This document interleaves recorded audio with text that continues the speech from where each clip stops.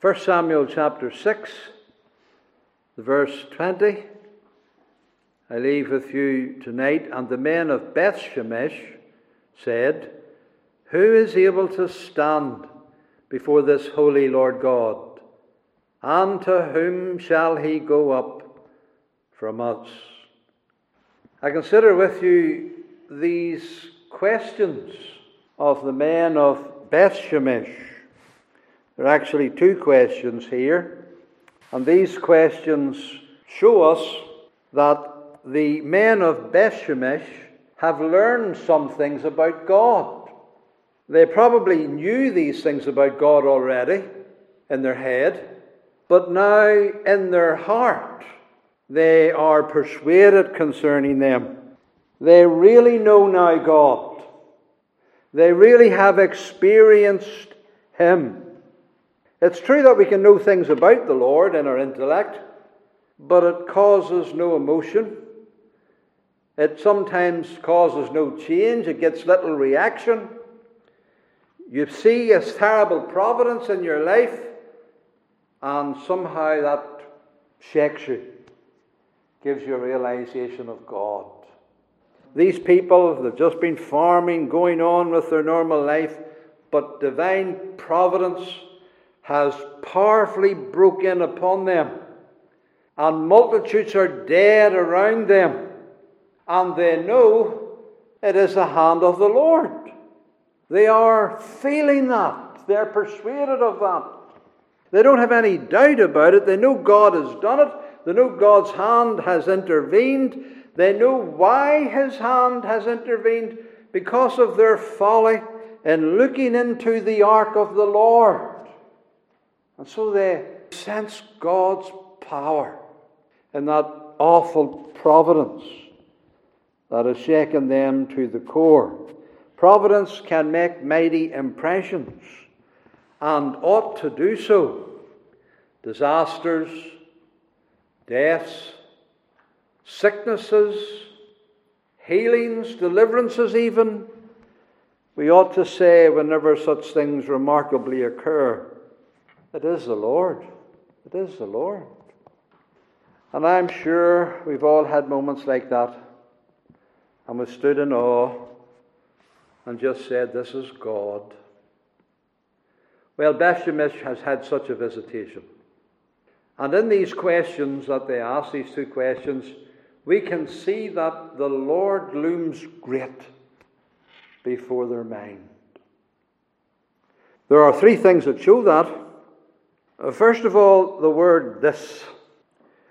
Who is able to stand before this holy Lord God? They sense His presence. He's here. They don't just say before the Lord God, they say before this. He's here. It's not just a God. He's not just the God. He's this God. The God who has done this. And all these slain are lying around here in His holy presence.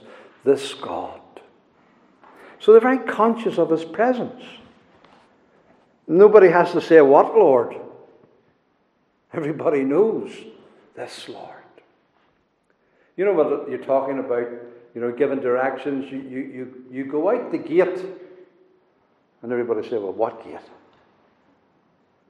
But if you're just there beside it, you say, "You go out this gate. This gate." That's the way they sense this Lord God.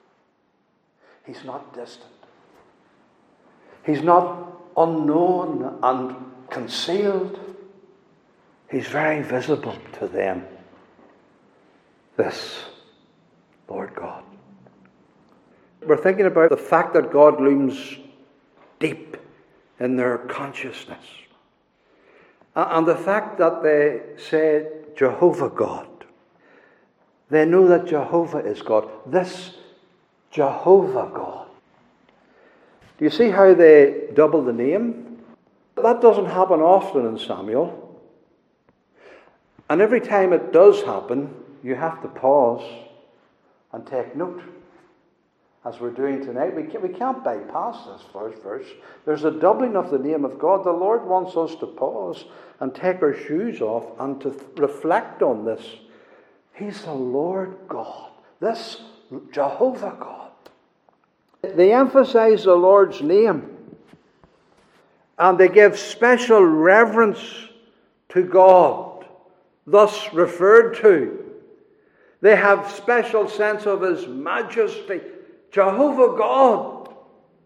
The first time this is used is in Genesis, and it's after the creation. And the 6 days are complete, and everything has been made. And Moses reminds us it was the Lord God who made the heavens and the earth. He was struck by the creation. The Lord God, and these people are struck by the slaughter. The Lord God. This providence declares His majesty, His greatness. It reminds me of Israel on Mount Carmel. You remember whenever the fire came down and the Lord consumed the sacrifice with the fire from heaven, and the wood and the stones and even the dust and the water, it was all licked up. And the people saw it, and they fell on their faces, and they said, Jehovah, He is the God. Jehovah, He is the God. And it's like that with these people in Beth-Shemesh. Jehovah, He's the God. He's the living God. So they feel now that the Lord is full of majesty, that He rules and reigns, He does according to His will, and there's none can hold His hand or even question what He does. This Jehovah God. And then you will observe that there is something about the Lord that especially strikes them. What does the question say? Who is able to stand before this holy Lord God? That strikes them. That's the thing that captivates their mind. That's the thing that terrifies them. They've seen something of His holiness. They could have said, mighty Lord God, and they know that. He's powerful, powerful Lord God, fearful Lord God, dreadful Lord God, sovereign, majestic Lord God. All of that they believe and are assured of. But it is this word that they use. Holy. Holy Lord God. They feel that more than anything, I think, by saying that. They feel now what Hannah sung. You remember Hannah had already said this when she sung at the tabernacle, whenever the ark was there present. But she seemed to be the only one who believed it. She said, there's none as holy as the Jehovah. There's none beside Thee. Neither is there any rock like our God. He's a God of knowledge, and by Him actions are weighed. There's none holy like Him. Now they know that. They believe that now. This is why the seraphim cover themselves and say, Holy, holy, holy, Lord God Almighty, Lord of hosts. They say it with gladness and rejoicing, the seraphim. But these Hebrews aren't saying it with rejoicing. They're saying it with lamentation. Because you can only cover yourselves and say it with rejoicing. But these persons have lifted the covering, and there's no covering. And they have been exposed in the presence of a holy God. And they say, who is able to stand before this holy Lord God with fear and terror and lamentation and dread? We're coming to the end of the ark narrative. Chapter 4, 5 and 6. Samuel's been off the scene. He doesn't come onto the scene again to the next chapter. And maybe we're asking, why is this 3 chapters given to this business? 3 chapters to the ark. We want to get into Samuel. We want to see Samuel. We want to see the kings arising, and David arising, and all of that. But why this mysterious wanderings and travellings of the Ark of the Covenant? Why is it in the Bible? And why is it so long, the narrative about the Ark? It is that we might go into Samuel knowing our theology. You see, this ark narrative is really the picture and the outworking of what Hannah sung. None holy as the Lord. Hannah had already sung it, she had declared it, and now God is displaying it. God is showing it. So we go into this book and we're going to meet things that are going to seem incredible. And would God do that? And would God allow that? But we're going to go into this book knowing He's holy. He's not to be questioned. He's to be feared. So we want to go into this book knowing about the Lord.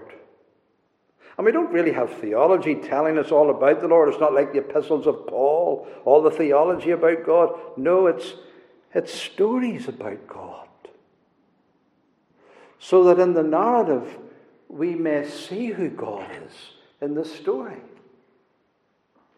So we're learning about the Lord tonight, and especially that He is holy. That all that Hannah said is true.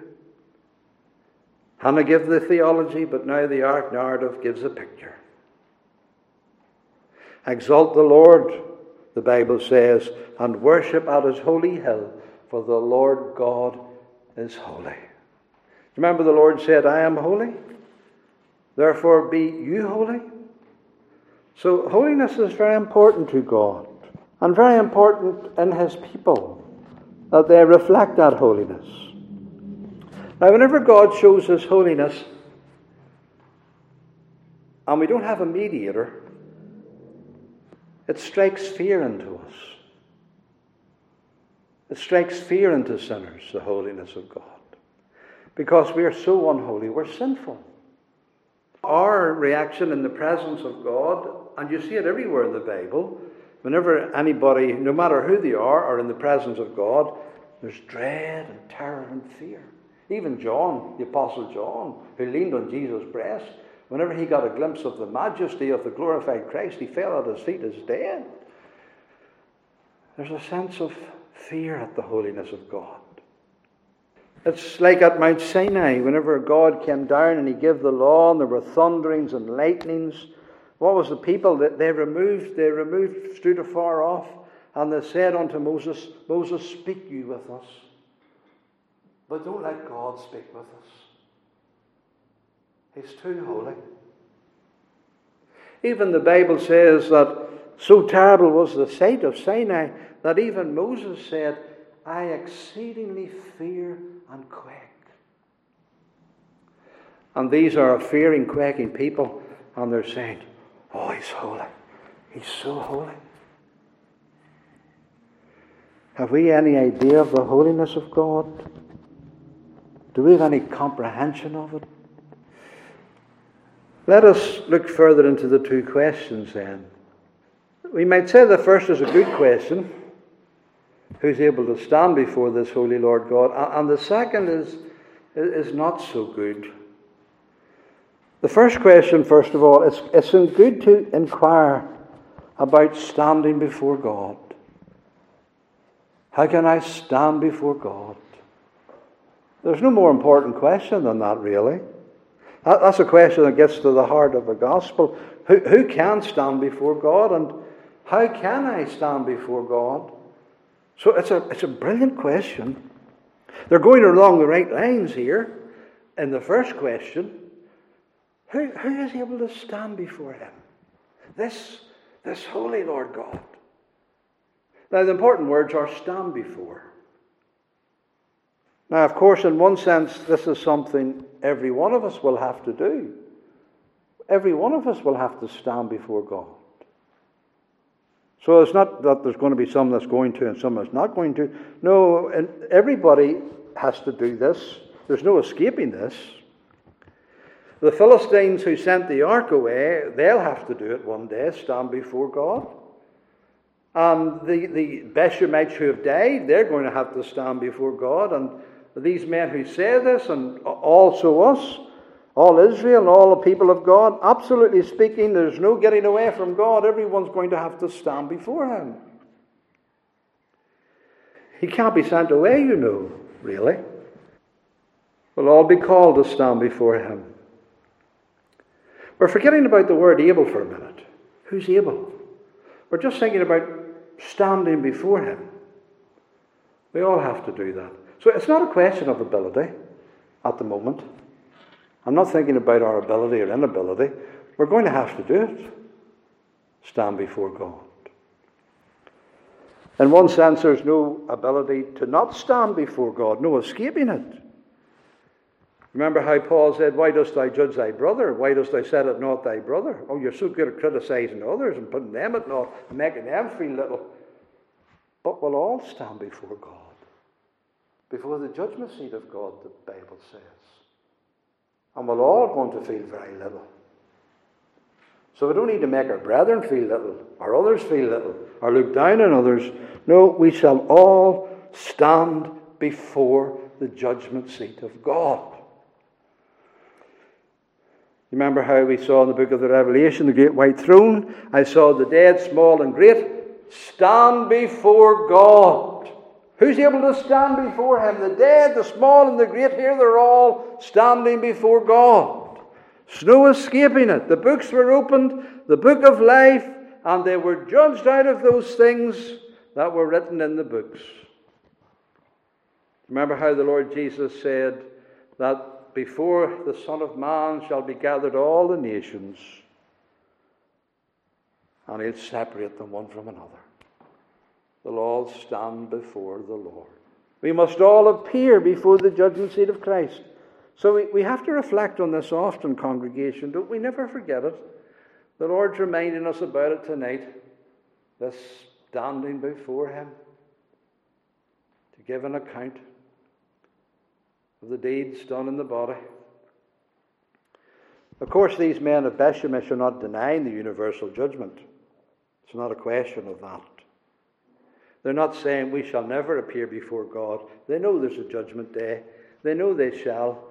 But they also know they shall not be able to stand before him.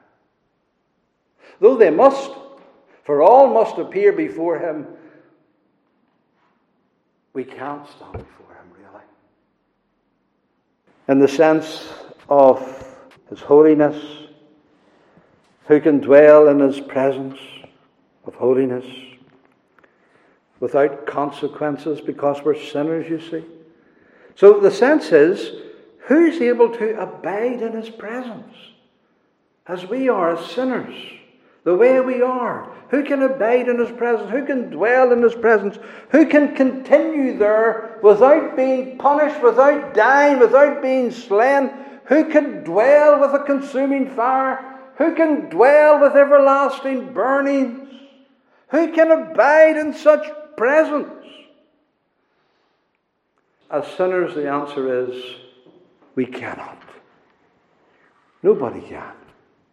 These people have felt this.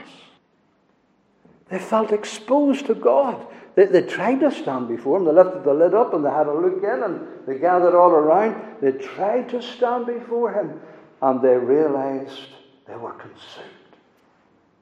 You can't. As you are, you can't. Who can abide the day of his coming? The Bible says. No one. The Psalm says, thou, even thou art to be feared. And who may stand in thy sight when once thou art angry?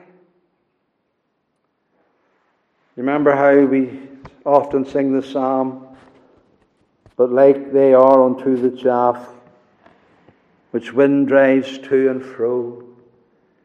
In judgment therefore shall not stand such as ungodly are, nor in the assembly of the just shall wicked men appear. No standing. When conscience is awakened, there is no abiding God's presence.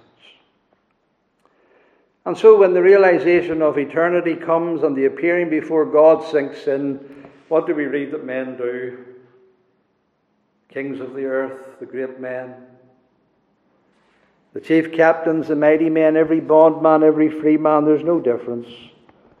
When the great God of glory appears, They try to hide themselves in the dens and in the rocks of the mountains. And they say to the mountains and the rocks, fall on us and cover us and hide us from the face of him. For it is the day of wrath. And who shall be able to stand? They've lifted the very words of the men of Beth-Shemesh out. It's as if they knew that chapter. They say, oh, cover us, hide us. It's the great day of his wrath. And who is able to stand? That's how these people of Beth-Shemesh feel. It's like the end of the world. 50,000 dead all around them. It's like the end of the world. Who's able to stand before him? It ought to make a mighty impression on us. So it's good to think about this, congregation, to inquire about this, so as to look for an answer. So as to look for the gospel. So as to search for a way, how we might stand before God. So the next question ought to be, how can I stand before God? That's a good question. That's the question they ought to have asked. Who's able to stand before this holy Lord God? How can I stand before him? That should have been the second question. But it wasn't. It's not the question they asked. If the first question was good, the second question is not good at all. It seems to imply about getting rid of God. To whom shall he go up from us? It's going to the other extreme. Send him away. We can't abide in his presence, so send him away. Let him go. Ask him to depart. So they're actually doing what the Philistines did. Isn't history being repeated here? The Philistines, they had their parliament together. Oh, this hand of God upon us. What will we do? Send him away. How will we send him away? And now the Hebrews are doing the very same thing, aren't they? This holy Lord God, who can stand before him? Who can we send him to? Who can we send him away to?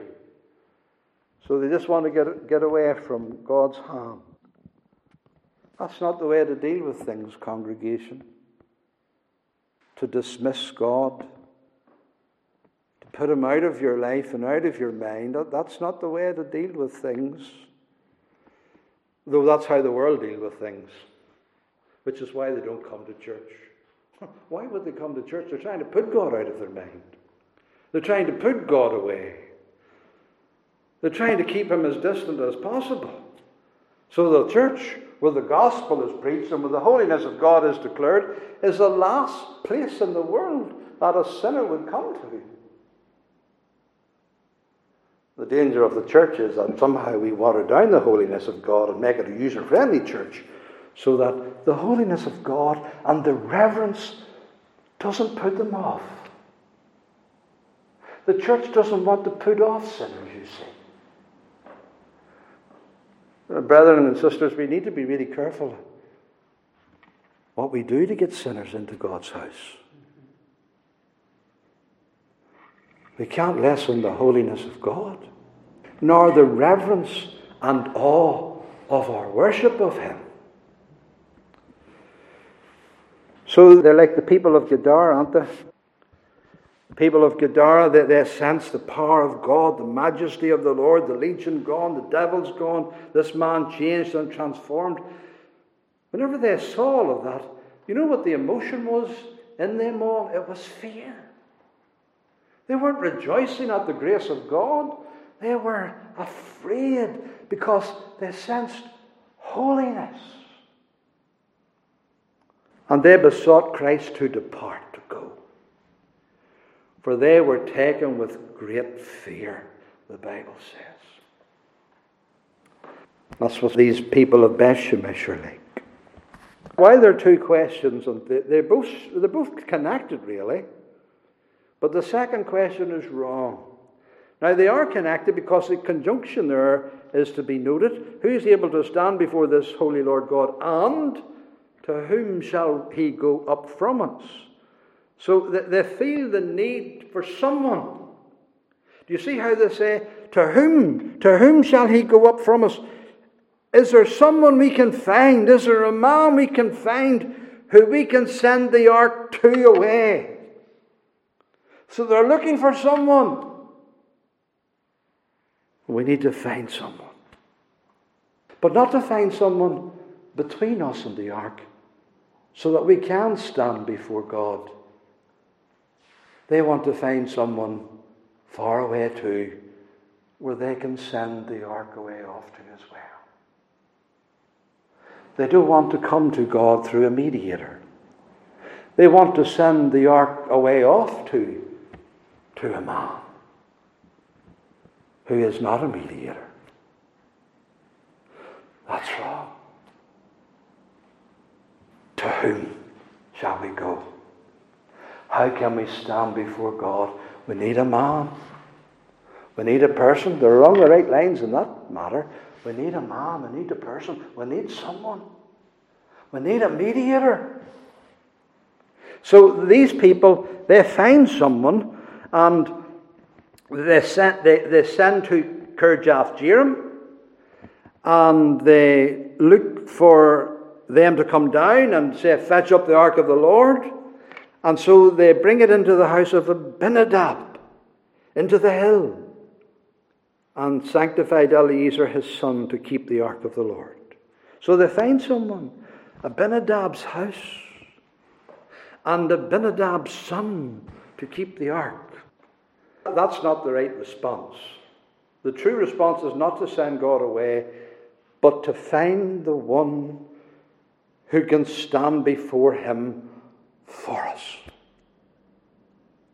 After all, is not what the tabernacle taught? The Ark of the Covenant in, and this great high priest going in and out. Wasn't it all there before him? As we've been seeing in our studies in Hebrews, wasn't it all there before him? This is the way, a mediator, a great high priest between. And so we need a mediator. And that brings us to the true answer, doesn't it? There is one who can and does stand before this holy Lord God. Only one. It's not you. It's not me. We can't stand before him in ourselves. Who is able to stand? We belong to that group.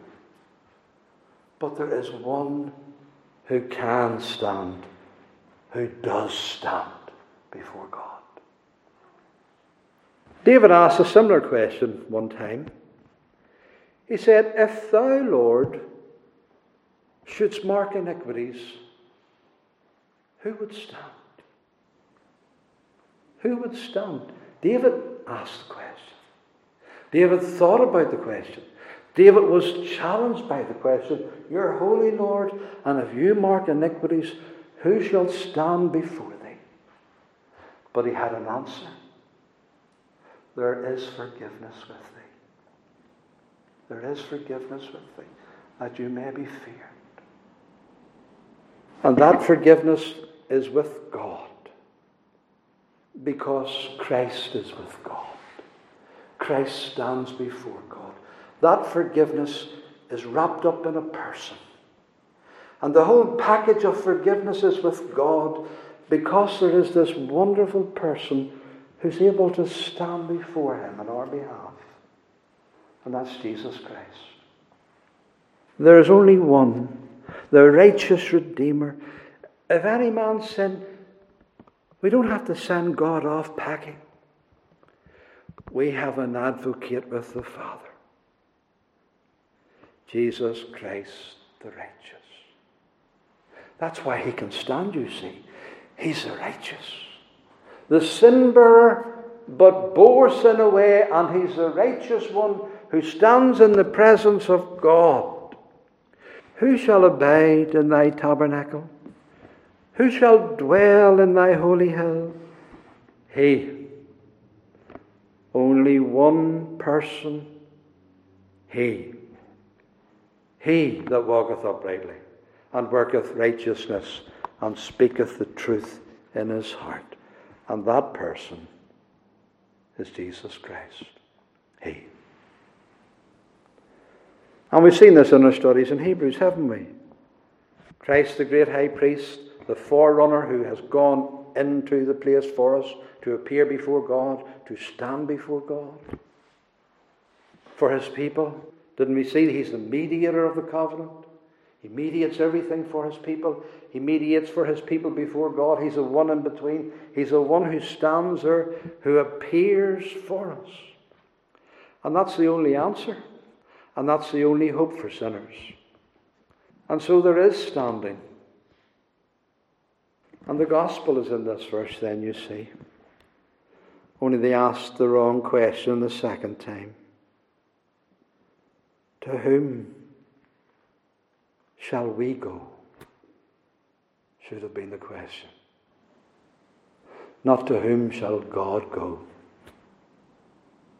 To whom shall we go? Christ. Christ. We can only stand before God in Christ. We can only stand before God through Christ. We can only stand before God behind Christ as our covering. We can only stand before God clothed with Christ. We can only stand before God under his garments of salvation, covered by him. That's the only place we can stand before God, in Christ. Do you remember how Peter said, he said, I have written briefly, exhorting and testifying, coming near the end of his first epistle. This is the true grace of God, wherein we stand. This is how we stand, in the true grace of God. There's no other standing, only the grace of God. Paul said, therefore, being justified by faith, we have peace with God through our Lord Jesus Christ, by whom also we have access by faith into this grace wherein we stand. How do we stand? What do we stand upon? Where do we stand? We stand in the grace of God in Jesus Christ. And we can stand there and rejoice in the hope of the glory of God. Imagine that. These poor blind people of Bethshemesh, in ignorance and darkness. But now the life and immortality of the gospel has been manifest to us in Jesus Christ. And we know how we can stand before God. So we need our Saviour Jesus Christ. And let us therefore keep on believing in him. Keep on trusting him. Let us never fall back to self-righteousness or works or appeasement by our deeds to somehow put ourselves in a position before God. No, our only hope is Jesus Christ. Our only standing is the Redeemer. So keep on believing in Jesus. Keep on trusting in him and his grace. And he will give to you this Holy Spirit. And not only cause you to rejoice in the glory of God, but it will also make you holy, even as he is holy. To his name be all praise and glory.